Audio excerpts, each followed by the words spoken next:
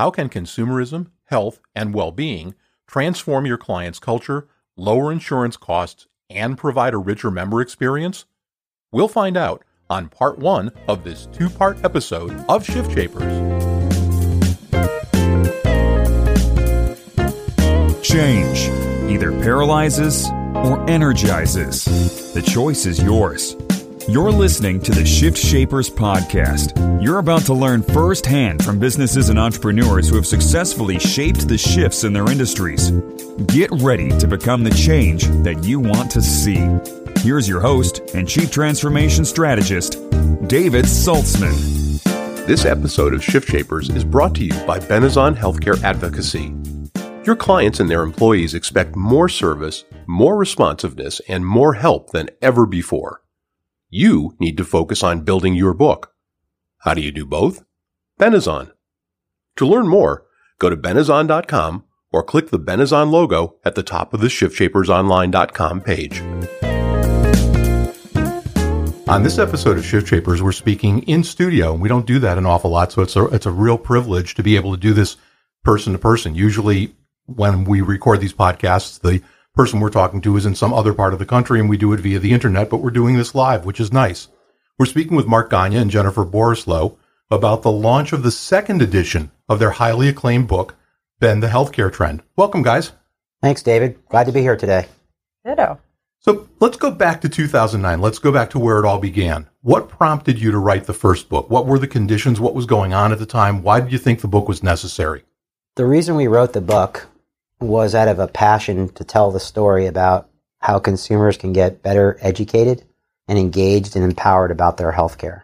If we go back all the way to the beginning, for myself personally, and then I'll let Jennifer weigh in, I'm the product of two healthcare entrepreneurs. My dad was a physical therapist. My mom was a nurse. And the reason I share that is because all I've ever known is healthcare. And we used to sit around the dinner table talking about is how complicated and unfriendly healthcare is to the consumer, and that we really needed to change the paradigm. If we wanted to fix healthcare, we had to make it about the consumer. Second thing I would say is, at that time, the debate about the Affordable Care Act, Obamacare, whatever word you'd like to use to describe it, was in session. And so we took an opportunity to publish the book at that point in time when they were debating the legislation.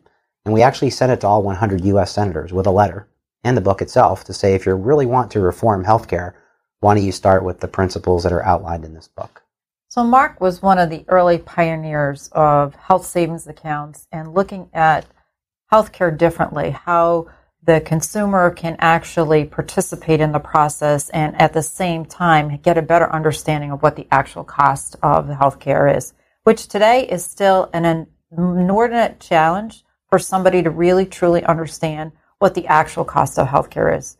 So our focus in writing the book was to share what we felt were the guiding principles of consumer engagement, and at the same time allow them to see health insurance very differently.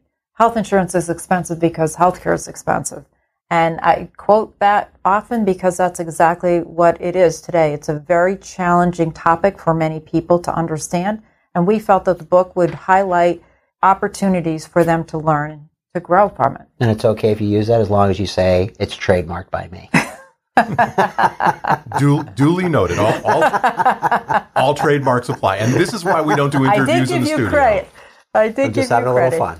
Now, the other part, David, I wanted to just add to it. I think that the third element was that everything you see out in the public domain about consumer-driven healthcare makes it complicated for people. And it frustrated Jennifer and I to no end that something that really is not that complicated was being made to be complicated, and then also shared with the American people as though it was inferior or less better health insurance.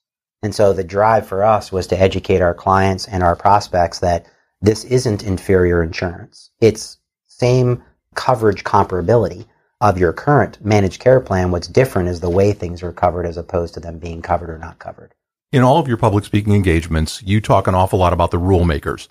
Did they make consumer-driven healthcare seem complicated because they were being challenged and their status quo was being challenged? I mean, why go out of your way to make something seem complicated or inferior if it really isn't? Well, I'm glad you asked the question, because when you take a look at our current healthcare construct, and as you rightly noted, I do talk about the rule makers, and there are four bodies. There are four governing bodies. There's the government itself, there's big pharma, there's big hospital systems, and there are health insurance companies. And collectively, together, they created the healthcare construct you and I live in, and they administer through an opaque process called coding and billing.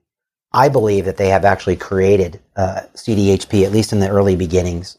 They created it to be confusing in terms of their messaging because it doesn't necessarily serve their interest to have people buy lower premium healthcare plans. That may sound counterintuitive on the surface of things, but at the end of the day, CDHP really gives members and employers more control over their spend than those rule makers. And no rule maker ever wants to be controlled. They want to just make the rules.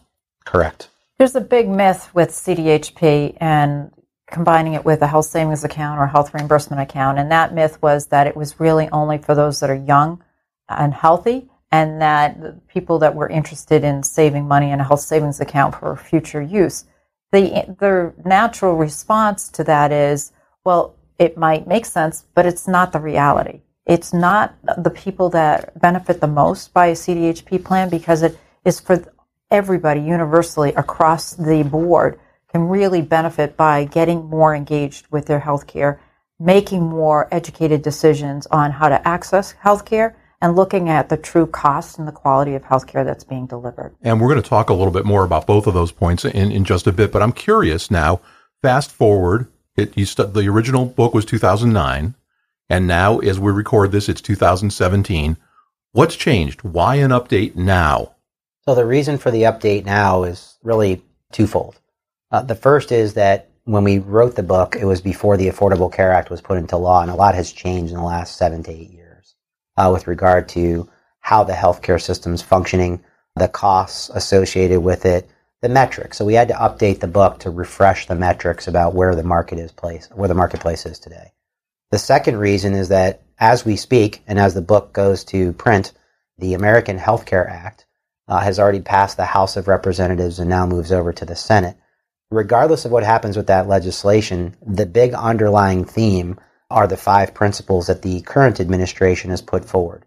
And that is about accessibility, affordability, high quality, incenting innovation, and most importantly, empowering consumers through transparency and accountability. So we felt the timing was right with legislation that may or may not pass, but invariably something will happen, that we think it'll feature health savings accounts and health reimbursement arrangements, and that as the new administration pushes that forward, that employers are going to be looking at these types of plans. And so we thought giving an updated version of the book with new facts, new figures, new case studies, a couple new chapters would allow those employers who haven't yet availed themselves of this opportunity to take advantage of it. So part of the process of reevaluating the book was to look at what was still the same and was still pertinent. And a big part of the book is still very current today. So as Mark suggested, we really looked at the case studies and made sure that they were very pertinent to today. And we updated the facts, the statistics, and more importantly, we refreshed the book so that it is very much speaking into today's world and today's economy. And now, a word from our sponsor. Today, you're being pulled in multiple directions. Employers want you to deliver a higher level of service and employee satisfaction, and you want more time to grow your business. How do you do both? Benezon Healthcare Advocacy is the answer. Benezon helps plan members understand, utilize, and maximize their health plan and answers their benefits questions while you improve productivity, increase client retention, and grow your book. The best part about partnering with Benezon is that your agency gets all the credit. Clients see your logo, while the Benezon team of subject matter experts work to ensure resolution to specific member information and service requests. Each agency gets a dedicated telephone number and year-round, 24/7 customer support that answers the phone with your agency name. Turn your benefit on with Benezon.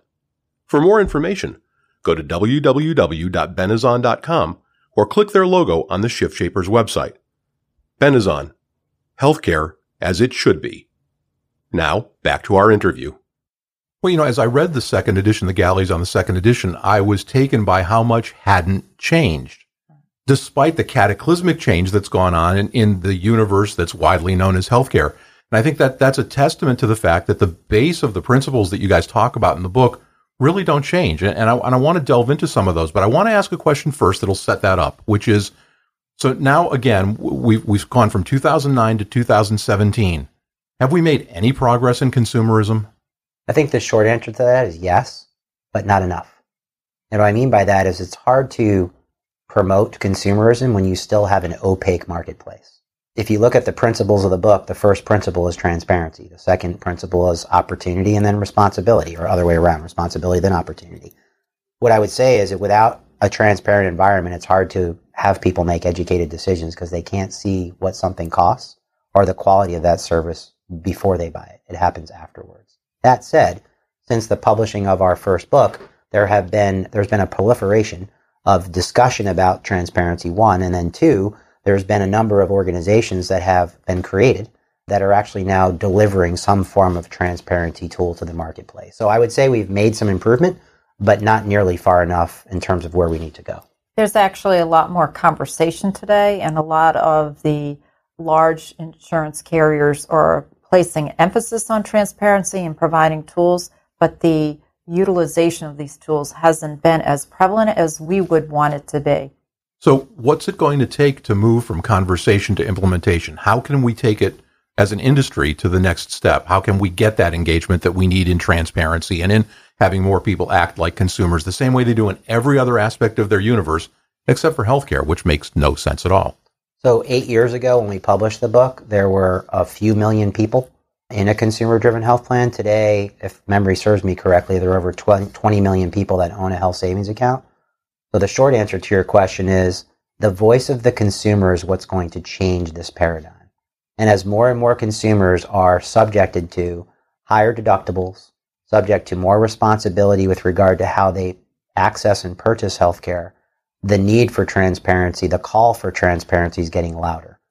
Legislatively, there are things we could do. In fact, I would like to see in the new American Health Care Act a provision that specifically states and requires every state to make healthcare cost and quality transparent so people can make an educated decision before they buy. Now, do we need to wait for legislation and regulation to pass? No. It would certainly make life easier because then we would have the rules of the game that would be applicable to everybody. But in the interim, I think consumers, because of the responsibility they've been asked to accept, because of the enormous spend that every organization invests into their people with regard to health insurance, their voices, their loud voices are really what's going to change the current paradigm. But your guys' home state, Massachusetts, has such kind of a regulation on the books, don't they, about transparency? Yes. How's that worked out? It's great that we passed a law, but the reality is it's the best kept secret in the Commonwealth of Massachusetts. We ask our clients all the time, do you know that there's a law that we actually passed in 2012, by the way, that we're very proud of, because we helped author the law, which essentially says exactly what I said a few moments ago, that providers, insurers, have to provide us with the actual contracted cost of services before we buy them. Now, what's different about what was passed here is we put the onus of that responsibility on the health plan, where we said to the health plan, when a member calls, you have to tell them what the contracted cost of that service is. And then secondarily, you have to tell them what their out-of-pocket would be on the health plan. So the second thing the law required them to do was they actually had to create an online presence in transparency. So the carriers did that. Check the box, check the box. What they failed to do beyond that, I don't necessarily think it was a failure, I think it was a intentional omission, was they failed to promote the fact that we actually have this law, that the people actually have the right, and that they have the capabilities, that is the carriers, to administer this law the way in which it was constructed. So most of the individuals in our state that have purchased health insurance or have it through their employer are completely unaware of this law. They are still not looking at the tools that the carriers spent millions of dollars creating, and the numbers are completely available, but nobody knows how to access it. And they're doing, as Mark suggested, nothing really to promote it. They just check the box. So is it up to benefit advisors rather, to take that onus and to make sure that their customers understand that that's out there and it's a tool they can take advantage of? Yes, and so I think it's the benefit advisor's responsibility to share that thought process with their clients. But I also think it's incumbent upon the clients themselves and the employees who work for those clients to get engaged, to understand that there are tools and resources out there and they have a responsibility. Most people fail to understand that today's claims are tomorrow's premium. And so part of the whole job of CDHP is to let them know that healthcare doesn't cost $20. It's much more expensive than that. And that You need to be engaged in the cost of this. And by the way, even though it's more work on the front end, know that you'll save yourself money on the back end. And more importantly, probably get better quality care because you did some homework up front. It's really incumbent upon the actual user, the consumer, to start asking questions, to challenge their physicians on what the procedures are that they are being asked to undergo, whether it's an MRI, whether duplicating tests that are already happened, whether taking a prescription, whether it's generic or name brand. Ask questions. And I think that as a society as a whole, we still feel that the physicians are always right. And really, statistics point to the fact that as a consumer, you need to be engaged in the conversation. Do you think that that's going to take a generational shift in order for it to actually sink in? Or do you think that with today's higher personal responsibility amounts and the proliferation of spending accounts where you can save the money or you can spend it and now you're using your own money, not someone else's, do you think that will happen sooner than a generational shift? I think it's already happening. I think with the advent of technology, the fact that we now have 75 million millennials, and many of them are coming into the workforce, I think they're just going to demand this type of energy and this type of access to information. I absolutely think that the shift has already started with the way healthcare has been, the cost of increased from an employer level, and they've had to shift to much higher deductibles and introducing the CDHP plans. People are more engaged now of some of the actual costs. So unfortunately, with the rise in cost of healthcare, it's actually forcing people to now be more engaged. If I could go back and revisit one thing that Jen said, and I think it's really important, the whole notion of us living in an environment where it's actually the right thing to do to challenge our physician. You know, when I say that, again, I grew up in a family of healthcare entrepreneurs, and I know that healthcare providers, like any professional, doesn't usually like to be challenged on their knowledge level. That being said, we all have to remember that doctors are human beings, and human beings by definition make mistakes. You've heard me say this before, but what do they call the guy who graduated last in his medical school? Yeah, doctor. Correct. Doctor. How do you know he's not yours? And so my point is, well, Mark, I love my doctor. Yeah, I didn't say you didn't love your doctor. How do you know on the bell-shaped curve of life that your doctor is not in the bottom 10% or in the median 80%? You want the guy or gal who's in the top 10% of their game, I would think. The question is, in our generation, if we look at it generationally, our parents grew up to believe that the doctor was the be-all, end-all, knows everything because they went to school forever. Well, guess what? We now have technology that shows us that's not the case. In fact, one of the partners we work with, Best Doctors, shows us that 37% of the time people are diagnosed, it's inaccurate. And 75% of the time, even if the physician gets the diagnosis correctly, the treatment plan they're availing themselves of is not helpful to their condition. The ShiftShapers podcast is a production of Strategic Vision Publishing and David Saltzman. This podcast may not be reproduced in any form, in whole or in part, without the express written permission of the producers. All rights reserved.